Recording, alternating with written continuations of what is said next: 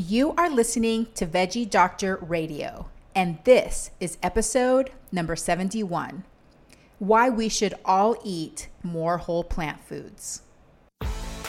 Hey, I'm your host, Dr. Yami. I'm a board-certified pediatrician, certified health and wellness coach, author, and speaker.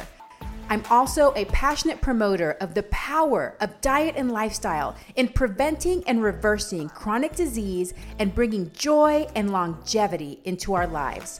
This podcast is focused on plant-based nutrition, habit formation, motivation, and mindset so that you can have the tools to live the best life possible. Are you ready to get started? Let's do this.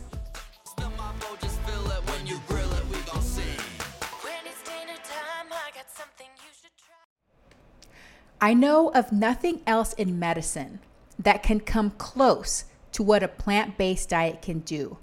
In theory, if everyone were to adopt this, I really believe we can cut healthcare costs by 70 to 80%. That's amazing. And it all comes from understanding nutrition, applying nutrition, and just watching the results. Dr. T. Colin Campbell, American biochemist, who focuses on the effect of nutrition on long-term health. Welcome back, veggie lovers. All right. Well, I hope that you loved the intuitive eating series. I hope that you got something out of it, some good takeaways, some things that you can apply to both your diet and your way of eating and that of your family and your children. I would love some feedback. So if there's things that you liked about it or things that you didn't like about it, you can message me on social media or email me. That would be great. So my email is yami@dryami.com. So you can email me there. But now we are going to focus more on diet and nutrition for a bit. So on this episode, I'm going to talk about whole plant foods and why we should eat more. And then we're going to have a few more episodes with some guests on the show, and we're going to delve into some specific topics. But before I get into today's topic, I want to remind you that my book is going to be shipping soon, A Parent's Guide to Intuitive Eating, How to Raise Kids Who Love to Eat Healthy. I'm so proud of it. I really hope that you love it and that it really provides something for you and your family. If you haven't already pre-ordered it, I would be so honored if you did. You still have time to pre-order. You can find it on Amazon, Barnes & Noble, lots of other online book sites, or you can go to my website, dryami.com, and it'll link out there for where you can order it. If you haven't already signed up for my weekly newsletter, where I give you the link to every week's podcast episode, as well as any news, you can do that at dryami.com/sign up, or you can text the word fiber, FIBER, to 66866. I also want to remind you that the information on this podcast is for informational and educational purposes only. It's not meant to replace careful evaluation and treatment by your health professional. If you have concerns about you or your child's eating, nutrition, or growth, please contact and consult a doctor. Okay, so here we go. First of all, why should we even care about nutrition? Whenever I start to think about why I do something, I like to start at the very top and just give myself a good foundation, a good reason for why I even put so much time and effort into so many things. So I want to give you my goals as a physician, coach, mother, but also as an individual, because I also care about my own health and well-being. There's 3 goals that I have whenever I'm talking to my patients, whenever I am coaching my clients, working with my children, or even just adapting goals for myself. The first one is to increase well-being and promote health. Basically, that means, how can I help you? How can I help your children feel good? Not just physically, but emotionally, mentally, with all of their things in their life, with their bodies. with how they interact with their world. How can we feel good? So that's what that means. Increase well-being, promote health. Number 2, decrease the risk of chronic disease and promote longevity. So how can we decrease that risk that we are all born with of developing a chronic disease? Because chronic disease is costly.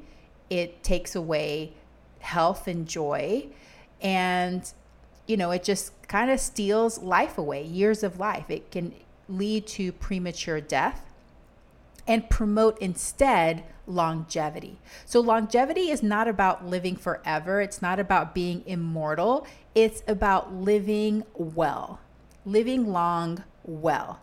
Because you can live to 100, but if you spend the last 20 years in poor health, that's not necessarily a good quality of life. So how can I promote longevity? And number 3 is to foster eating and body confidence. How can I help you and your children feel good about your body and about the food choices that you make? Learning to navigate this world that we live in when it comes to food, when it comes to our beliefs about ourselves and our bodies. So those are my 3 goals. Increase well-being, promote health, decrease the risk of chronic disease and promote longevity, and foster eating and body confidence. So given my goals, does diet matter? Yes, it definitely matters, and it matters way more than people realize. Diet is implicated in the majority of the top 10 causes of death, and even some of them more than we even think would be possible, such as things like suicide. How can our lifestyle habits, including diet, increase our risk of committing suicide? Because suicide, unfortunately, is in the top 10 causes of death. A great resource is Dr. Michael Greger's book, How Not to Die, where he explores this. He explores the top 10 causes of death and how our diet and lifestyle may decrease the risk of dying from those diseases. Okay, so that's one thing. The other thing is that how and what we eat is also associated with chronic disease. The food choices we make may increase our risk of developing heart disease, diabetes, dementia, cancer, among others. So it can increase that risk or decrease that risk. So what choices can we make so that we can decrease that risk and meet the goal I have, number 2 goal I have as a physician, coach, and mother? And then the other reason that diet matters is because it can contribute to feeling good. It can just make us feel good when we eat foods that are more nutritious, not just physically, but mentally. We have improved digestion, energy, mental clarity, and just better positive feelings. That's true. The food that we eat can actually help us feel more positive, believe it or not. People that eat more leafy greens tend to have more of those positive feelings. So if you want to influence the way you feel, if you want to feel good more of the time, you really need to pay attention to diet. But there's another 2 reasons that I just want to sneak in there about why our diet matters. It doesn't just matter for us and our own health and well-being and our own longevity, but it also matters for the longevity of our planet. So you may have been hearing recently, it's been in the news a lot, about the environment and how our food choices can affect the burden, the impact that we have on our planet. And what choices can we make to lessen that impact? And then finally, compassion. Our hunger for animal foods, our hunger for animal flesh worldwide is increasing. What people crave and choose to eat, how cultures are changing, is increasing the demand on animal flesh, which means that more and more animals have to be factory farmed and farmed quickly to get that demand out into the public. And it's not just the United States. China, India. So it's not just our country, it's a worldwide increased demand for animal flesh. So when we think about that, that is a lot of animals that have to be raised as, quote, product in order to meet the demand of the world, which leads to a lot of suffering when it comes to animals. And I know not everybody can identify with that or maybe feels like they care about that, but that's just a truth. That's just one of those things to know, that whenever animals have to be raised this way, very quickly, in this way, it does lead to more suffering and pain for those animals. Okay, so we've established that diet matters. Diet matters for our own health and well-being, our longevity, our confidence. So if it matters, what should we eat? Okay, humans are natural omnivores. I think we all know that. We can adapt to a variety of climates. We can live almost anywhere on this earth. We can live in space. Humans are amazing. We can adapt to almost anything, which is great because that has allowed us to survive long enough to pass down our genes and proliferate. And we are definitely proliferating, getting close to 8 billion people on this planet. We have got that part down. We know how to survive long enough to procreate. Our number one goals as humans is to survive and procreate.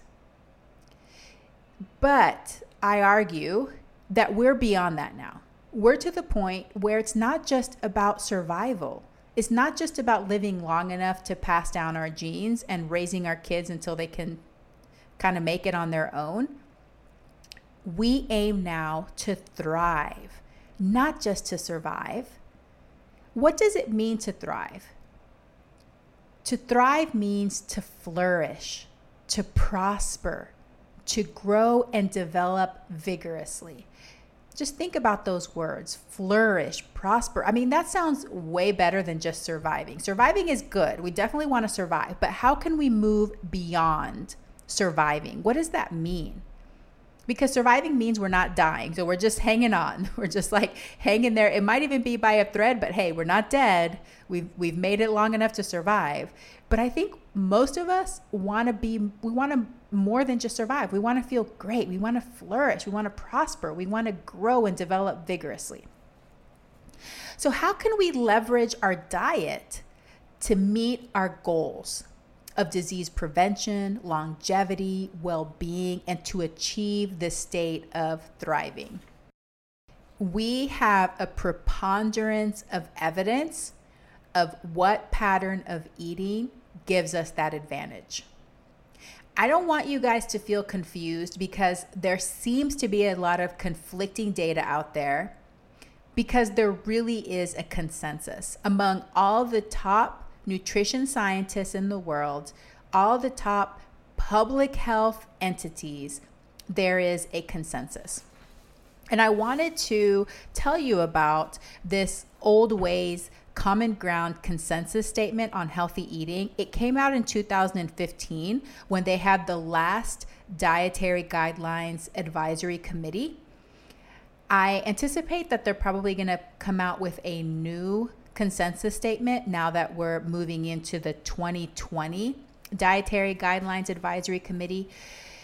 But this group of scientists, this group of public health advocates, physicians, all of the big people that work in nutrition and that really help us learn what we need to learn about food, they came together in November of 2015. And basically, they put out a consensus statement that is 11 statements long, saying that they supported the 2015 Dietary Guidelines Advisory Committee's healthy food patterns. They basically endorsed it, which was the Mediterranean diet, vegetarian diet, and healthy American diet. And in the 2015 dietary guidelines, they did talk about a healthy dietary pattern is one that is higher in vegetables, fruits, whole grains, legumes, nuts, moderate in alcohol, lower in red and processed meats, low in sugar sweetened foods and drinks, and refined grains. They also had in there low in non-fat dairy and seafood. But as you can see, the majority of what's in there is whole plant foods. Okay. So these types of foods can be found in different patterns: Mediterranean diet, vegetarian diet, healthy American diet. What they're saying is the pattern of how you eat isn't as important as what you're eating. Eating a predominant whole foods, plant-based diet. They also said that food should be good for human health, good for the planet, and simply good, unapologetically delicious, which I love that. They expressed strong concern for the high level of apparent confusion when it comes to what constitutes a healthy eating pattern, and that's why they got together to make this consensus statement. And, there's a few other things that they talk about as far as food literacy and food systems. But there are some big players that were part of this committee. So Dr. David Katz, Dr. Walter Willett, Neil Barnard, T. Colin Campbell, Frank Hugh, David Jenkins, Dr. Dean Ornish. So there's a lot of great minds that came together to have this consensus statement. And there's tons of evidence. So there's no doubt that we know what foods to focus on when it comes to promoting health and promoting longevity.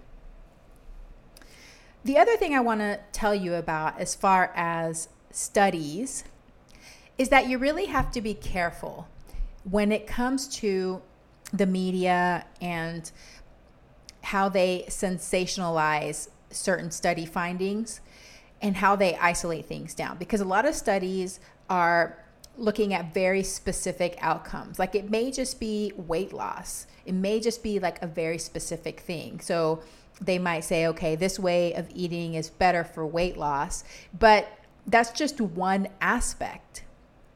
What about everything else? Heart disease, stroke prevention, a decrease in our risk of dementia, decrease in our risk of cancer, or even just feeling good or being sustainable. So when it comes to study, pay attention not just to what they say, hey, eggs are good again because they're good for like this one specific nutrient. That's just one thing. It's very reductionist. It's not holistic. And that's also not the way that nutrition works in our body. Whenever we eat foods, all of the components of those foods work together to give us an outcome. We're not eating individual nutrients. We're eating foods. We're eating meals that are composed of nutrients. So just be a little skeptical whenever you see some of these headlines. And also look at the outcome. What was the outcome that they were looking at? And evaluate whether that's looking at more of a holistic view or this very specific reductionist view. So when it comes to the way of eating, I want to also highlight that there is no such thing as zero risk. We have 100% chance of dying at some point in our lives. We're all going to die. And the majority of us will be sick from something at some point in our lives, whether it's cold or flu or we get some sort of chronic disease. So there's no such thing as zero risk. Life is risk. We are born and immediately we start encountering risk. So it's not about getting to 0% risk. There's nothing that you can do that's going to guarantee that you never get sick and you never die. At least not that I know of. So maybe in the future. But for now, there's not. Instead, I want you to think about how can you maximize benefit while minimizing or reducing risk. Maximize benefit, reduce, minimize risk. And when it comes to the food that we put in our bodies, the way that we maximize benefit is by maximizing nutrient density while keeping calorie density low. What are the foods that are available to us that have a higher bang for your buck when it comes to nutrient density. What are those? Hopefully you know, because the title of this podcast episode told you, but it's whole plant foods. Whole plant foods. So let's break that down. I'm going to break this down for you guys. And I can literally talk about this for hours and hours. So hopefully this podcast doesn't go too long. But let's start with whole foods. What are whole foods? If you're only going to make one change and keep it really simple, and you're starting from scratch and you don't know anything about nutrition, my advice would be to start eating just more whole foods. What does whole mean? It is foods that are found like they are in nature. Nothing is added, nothing is taken away. So the classic example I like to give is an apple, because you can go up to a tree, you can go up to an apple tree and you can pick an apple when it's ripe and you can start eating it immediately. So it's easy to see when it comes to fruits, because they're on trees, they're on bushes, they're on vines. You can pick them, you can pop them in your mouth, you can eat them, delicious. They give you nutrients immediately.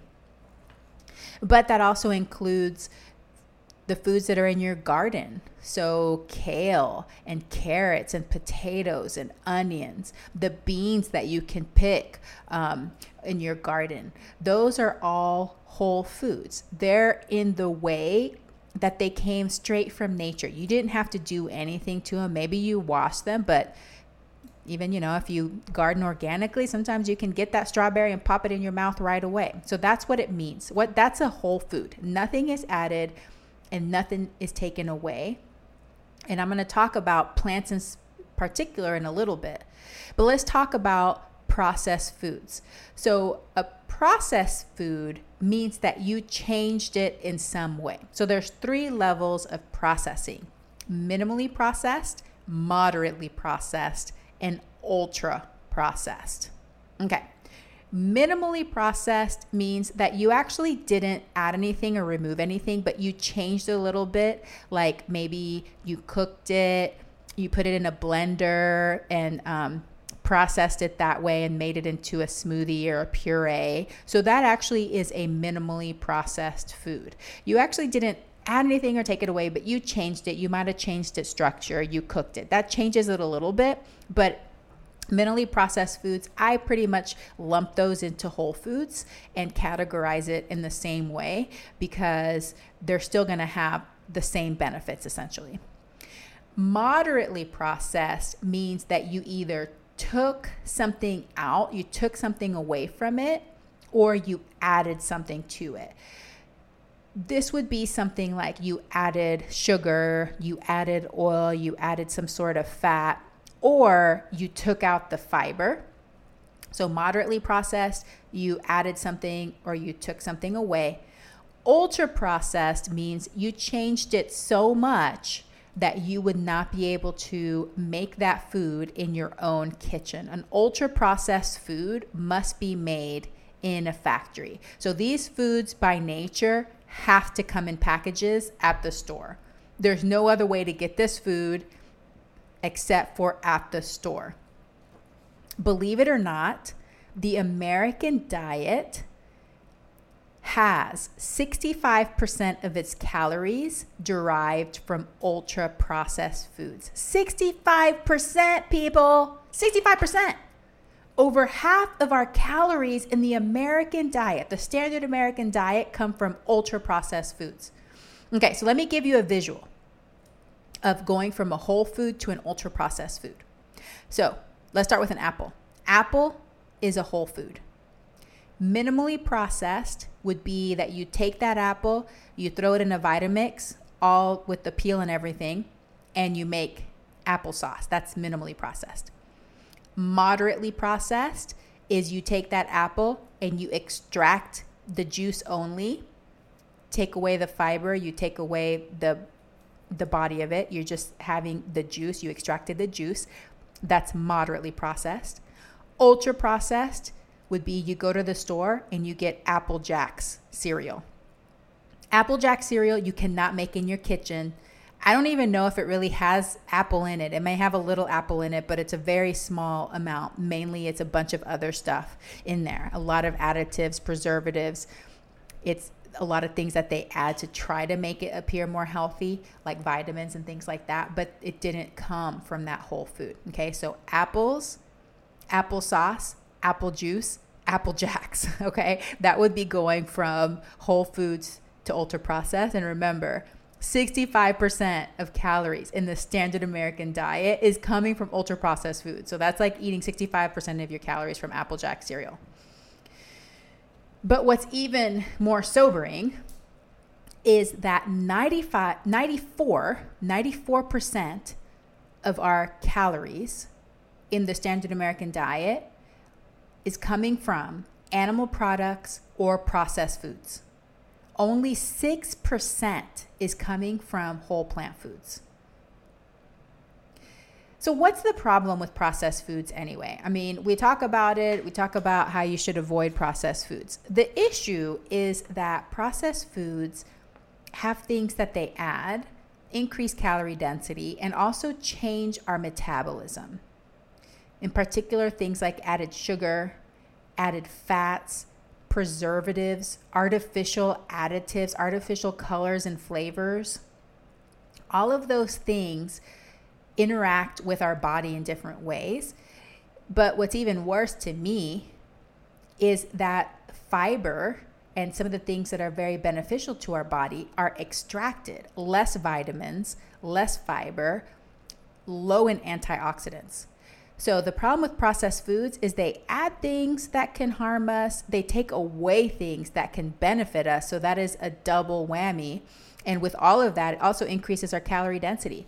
There's this really cool study that they did where they actually had people inpatient, controlled all the food that they got, and they put them on either a whole foods diet. It wasn't just plant-based, but it was whole foods, and an ultra-processed diet. So just think of the ultra-processed diet, basically like Twinkies and like bread and, white bread and things like that. Okay. So they gave them the same amount of calories, but it was more than somebody would eat, so that the people in each group could eat what's called ad libitum, which means they could eat until they were satisfied and wanted to stop eating. So they gave them all like an abundance of calories, but they kept it the same as far as macronutrients. So same amount of calories, same amount of carbs, fat, and protein.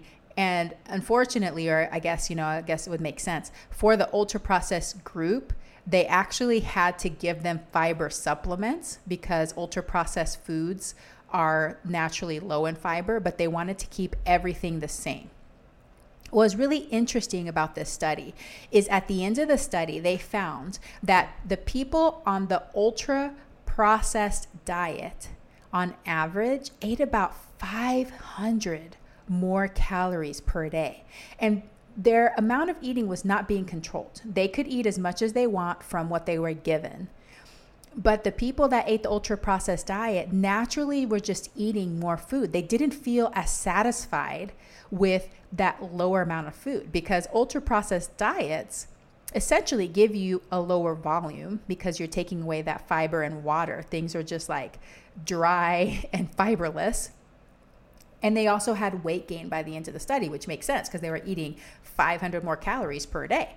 And the group that ate the whole foods diet, which, like I said, it wasn't just plant-based, but it was mostly plants because that gives you a lot of fiber and good nutrients in there. They ended up eating lower amount of calories than the ultra processed group, and they actually lost weight by the end of the study. And this was not a weight loss study. It was just to see what these people would do. And I thought that was really interesting. So I will link that study below as well so that you can see it. Okay. When it comes to the standard American diet, so we're only eating 6% from whole plant foods, which is super low.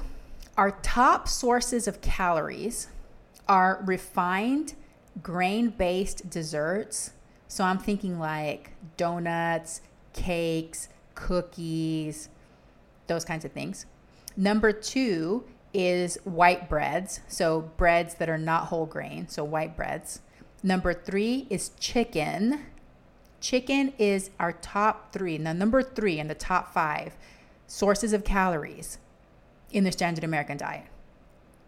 Number 4 is not even a food you get to chew. Sweetened beverages. This is your soda, your juices, your Gatorade, energy drinks, sweetened beverages. Those drinks that have calories, that's number 4. And number 5, probably nobody's going to be surprised about this, is pizza. Okay, so that's where Americans are getting their calories from. Donuts, white bread, chicken, soda, and pizza.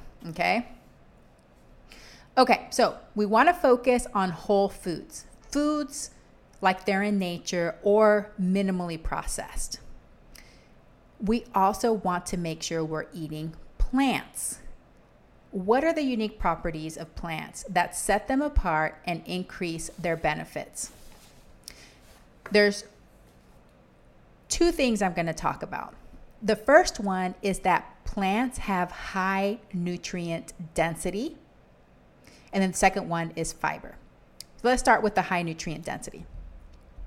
So plants contain more than 100,000 natural phytonutrients. These are molecules in our body that help us fight disease, decrease our risk for disease. Plants have vitamins, they have minerals, they have antioxidants, phytochemicals, polyphenols, phytosterols. There's all these different components within plants that benefit us, that help fight disease, help decrease our risk of chronic disease. In particular, one of the things that I like to talk a lot about is antioxidants. So antioxidants help fight oxidization. So what they do is they help fight free radical damage to our cells, which unfortunately we are getting all the time, every minute, every day, because we're exposed to sunlight, we're exposed to harmful chemicals in the air. Lots of different things cause free radical damage, and eating antioxidants helps fight that. They help decrease inflammation. And we're starting to realize more and more that inflammation really is the root cause. It is the mechanism for most chronic diseases. So in order to fight inflammation, we want to really power up on antioxidants. The good news is that all plants have them, especially if you're eating them in their whole form, but you can maximize them by focusing on herbs and spices, leafy greens, berries, and beans. So Dr. Furman, he has his approach to nutrition. He calls it a nutritarian diet, and he has a really great mnemonic, GBOMBS, GBOMBS, which stands for greens, beans, onions, mushrooms, berries, and seeds. So this is a mnemonic to help you remember what to eat every day, what to center your diet around, because these are the foods that he has found have the greatest nutrient density. So how can we maximize nutrient density while minimizing and reducing risk? It's by eating foods that are high in antioxidants. And plant foods have a plethora. What's really cool about whole plant foods is that we're wired to be attracted to whole plant foods. It's one of the reasons why humans can see color. It's one of the reasons that we detect color and why color is pleasing to us. It's because these foods that are very colorful actually have all of these different properties that benefit our health. Not only do they give us nourishment and give us calories and all the macronutrients that we need, but they also provide us with all of these micronutrients and antioxidants that help fight disease and increase our well-being. So that's number 1, high nutrient density. Number 2 is fiber. And hopefully you know by now that fiber is my favorite F word. Unfortunately, we have a major fiber deficiency in this country. It's really low. The average consumption for US adults is 18 grams per day, but really, I feel like most of the people I talk to aren't even coming close. Kids are not even coming close to that.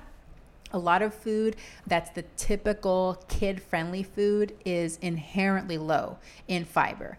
Ideally, for adults, we'd like to get to over 40 grams. If you eat a whole food plant-based diet, you're probably getting between 75 or 100 or even more grams of fiber per day, depending on how much volume you eat. Some days I get more than 100, but I would say 75 to 100 is my average when I eat a good day of whole plant foods. Why do we care about fiber? Why do I care so much about fiber? I feel like I am preaching this all the time because fiber is amazing. Fiber fights disease. Fiber helps you feel good. So everybody already knows that fiber helps you go to the bathroom. It keeps you regular.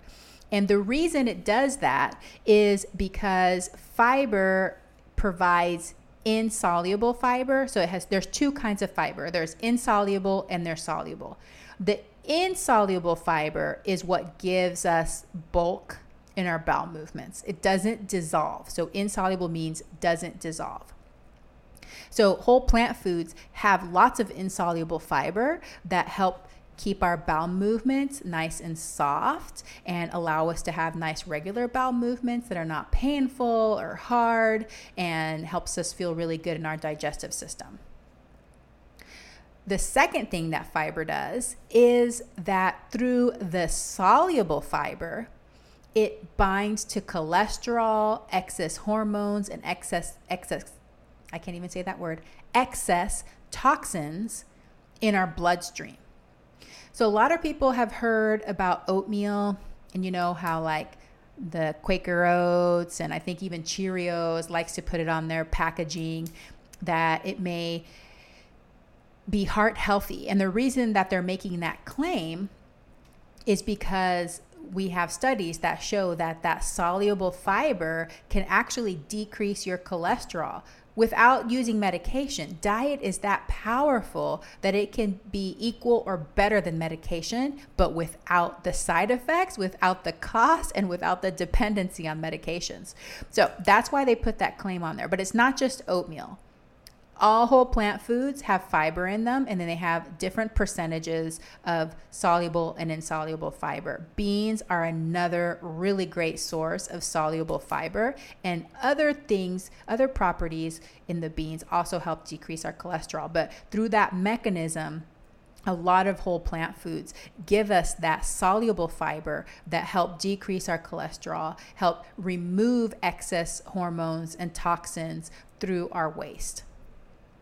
Number 3 is that fiber supports a healthy gut flora. What does that mean? That means we have bacteria all in our guts. We have bacteria all in our body and our skin. We have bacteria everywhere. But our gut bacteria are so vital to our health. And we are learning more and more about this. And it's just fascinating. Like, we didn't even know about these guys until, more recently. And now we're learning so much about how our gut bacteria can either be our friends, they can be friendly, and they can benefit us, or they can create different molecules and different properties and components that can actually harm us and increase our risk of disease. So when we eat whole plant foods, these foods act as prebiotics. So you may have heard of the word probiotic. Probiotic is the bacteria themselves. So some people take them in capsule form or in powder form. You can also get probiotics in fermented foods like kimchi and sauerkraut and kefir and yogurt. So they're active live bacteria in there that you're consuming. You're trying to get them to colonize you, which is interesting, but it's good. Okay. We want to have good bacteria, but once you have them there, you have to feed them. They're like friendly pets, I guess.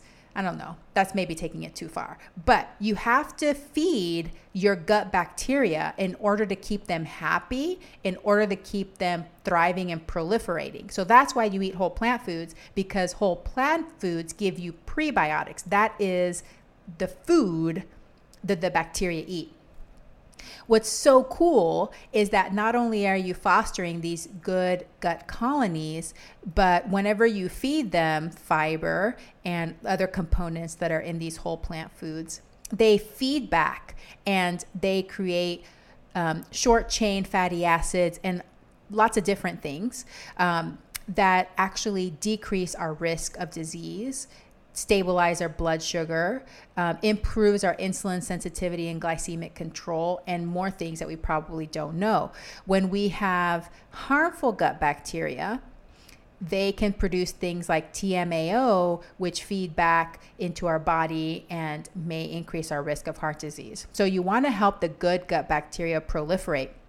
What's super, super cool is that they've done studies to show that whenever you change your diet in a beneficial way, you start eating more whole plant foods, you can start changing the composition of your gut bacteria within a day or two.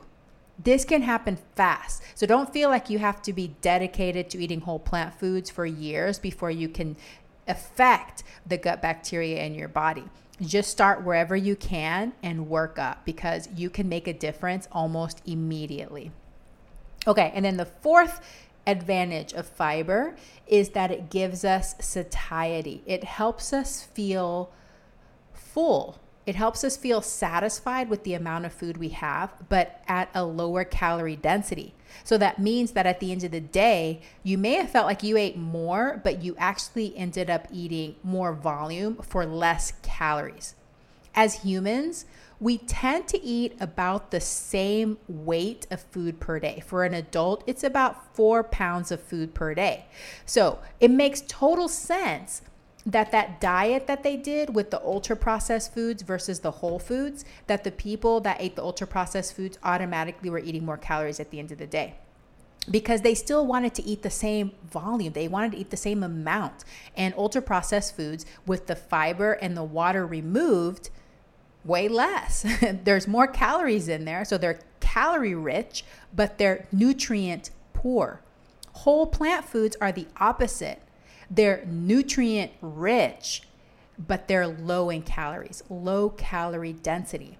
So we get that fiber combined with water that's naturally in the plant foods or naturally there when we cook the plant foods, and we feel full and satisfied, which helps with healthy weight regulation. I'm not talking about weight loss here. I'm talking about maintaining a healthy weight regulation. You're not yo-yoing up and down in these drastic amounts, okay? So those are the 4 things about fiber. Talk about fiber a lot. I love fiber. So when we eat more whole plant foods, we are eating foods that are high in nutrient density, high in fiber, really do really great things for our body. All of this stuff together gives us some key benefits that decrease our risk of disease. It decreases our risk of heart disease, diabetes, colon cancer, breast cancer, prostate cancer, gastric cancer, many other chronic diseases. How does it do that? These are the key benefits. There's many others, but these are the ones I wanted to point out. We have increased polyphenol intake, improved endothelial cell function, meaning that the lining of our blood vessels is healthier. That decreases our risk of cardiovascular disease and getting heart attacks and getting strokes. Decreased TMAO production, which I talked about earlier. So TMAO, it hurts our heart health. So we want to have less of that. When we eat more plant foods, we have lower TMAO.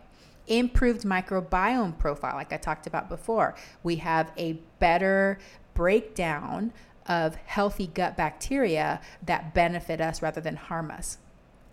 Decreased cholesterol. When you eat a whole food plant-based diet, you can get a decrease in your cholesterol similar to being on statins. But remember, you're not getting the side effects, you're not having to pay the cost of the medication, and you're not getting that long-term dependency. Improved insulin sensitivity and glycemic control, meaning that your body is able to match the changes in your blood sugar more efficiently. It responds to insulin better with more whole plant foods. And what's really cool, if you've heard of the second meal effect or the lentil effect, with these gut bacteria that give those short chain fatty acids, when you eat a meal that's high in fiber, like beans, garbanzos is one of my favorites, the next meal, so say you ate it for dinner. I had that for dinner last night. I had brown rice with garbanzos and leafy greens. It was delicious. At breakfast, even if you do eat that donut, that processed high glycemic food, you will have a blunting of your sugar spike, improved glycemic control because of that gut bacteria and the feedback that they give to your body. Decreased blood sugars, decreased systolic and diastolic blood pressures, and changes to your epigenetics. So epigenetics refers to gene switches that modify and control gene expression. So it's not your actual genes, it's the way that the genes are expressed. And you can change this in your own lifetime. But what's even more important is that these epigenetics get passed down. So when it comes to having children, whenever you adopt healthy lifestyle changes, this is not just about diet. This also includes physical activity and decreasing stress. Whenever you make those healthy lifestyle changes, you affect your genes for generations to come. I mean, it is mind-blowing that the way I ate when I was pregnant with my son, and even before I got pregnant, can influence my grandchildren and my great-grandchildren. So you have this huge ability to influence the health of several generations, even after you're gone. I mean, that is amazing. I mean, just the power of that just blows my mind. So changes in epigenetics, increased well-being, so decreased depression, anxiety, those kinds of things. And like I said, decreased risk of chronic disease. So there's so many reasons why eating whole plant foods can benefit us and why it might be a good idea for you to start thinking about whether it's something you'd like to do. What are the plant foods we can eat as humans? Well, that's easy because I talk about it all the time. Fruits, vegetables, whole grains, beans, and nuts and seeds. Eat them in their most whole form as possible or just minimally processed. So what I have in the morning, my overnight oats with soy milk and blueberries and walnuts, mostly whole but minimally processed. That's pretty much a whole food. Buddha bowls with greens and brown rice and beans and a yummy nut-based sauce. That is pretty much all whole foods. It does not have to be all or nothing. There is nothing to say that it has to be all or nothing to benefit your health and give you the well-being that you're after. But what can you start doing today to integrate more whole plant foods into your diet and into the diet of your families? Remember that even if you're young, you're listening to me in college, how you eat today is going to affect your children and your grandchildren.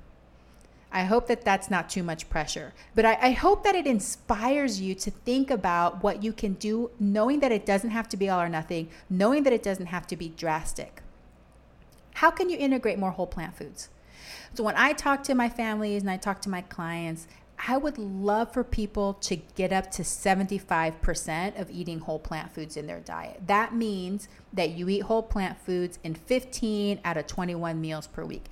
If that sounds daunting to you, start with one meal a week. Like literally just start with one meal a week. There are people I know that eat animal foods every single meal and snack. So how can you just eat one meal a week that's whole plant foods? What are things that you already like? How can you make it so that it's whole plant foods? So that is what I want you to start brainstorming. This episode was about why. why we should all eat more whole plant foods. And I hope that I communicated that well and that there's no confusion when it comes to the end of this episode. But if there are, please leave me comments on social media, or you can email me and let me know. If there's something I left out or you're confused about, I would love to expand more about it in future episodes. But for now, I just want you to just let that sit. If you're already eating a lot of whole plant foods, great. Hopefully you can tune into your body, tune into yourself, and see if that's right for you, if it's the right amount. If you need to change anything up, maybe increase your greens, maybe increase your beans. But if you're starting at the standard American diet, what can you do to eat more whole plant foods? Because if you're standard American diet, remember, you're only eating 6% of your calories are coming from whole plant foods. So how can we start creeping that up little by little until we get to 75%? In the next episode, next Sunday, I'm going to be talking to Dr. Pamela Ferguson, who is a registered dietitian, and we're going to give you guys ideas of how you can start to integrate more whole plant foods into your diet. It is a very practical, very high yield episode that will hopefully give you lots of ideas. If you don't feel like you're there yet, how can you increase the amount of whole plant foods in your life? But this week, my call to action is to just start paying attention. Where can you add more whole foods into your meals this week? At breakfast, can you add a fruit? Can you add some raw nuts? At lunch, can you add some greens? Can you add some berries?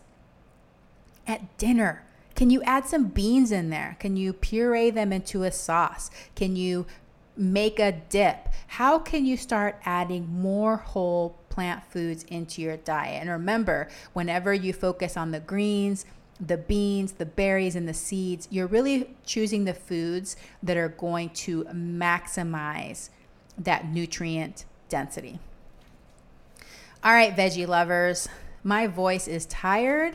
If you haven't already noticed, recording back-to-back podcast episodes today, but I really hope that this was helpful. I tried to keep it simple, but to tell you all of the things that I feel are important, what we need to know about whole plant foods and why. Why does it matter?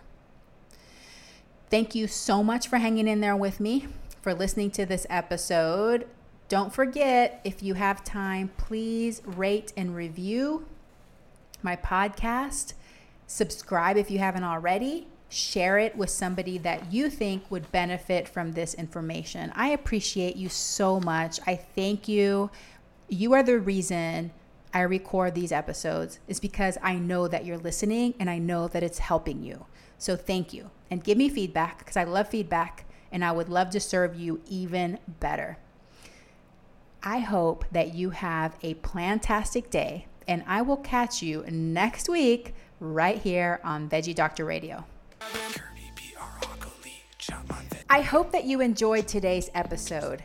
Thank you for tuning in, and I look forward to having you back again next week.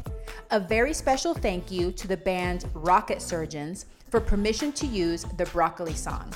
To find out more about the Rocket Surgeons, please visit their website at rocketsurgeonsband.com or Facebook at Rocket Surgeons Music. Please subscribe so that you never miss an episode. Also, all of my social media links can be found in the podcast description. Send me a message and let me know what you think of today's podcast.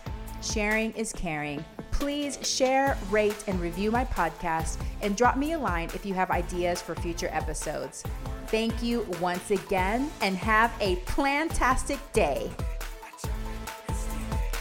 We're having broccoli. At Parker, our purpose is simple. We want to make the world a better place by working more efficiently, by using more sustainable practices, by developing better technologies. We keep moving forward. With each new idea, innovation, and partnership, we're one step closer to fulfilling our purpose every single day. To find out more, visit parker.com/purpose. Parker, engineering your success.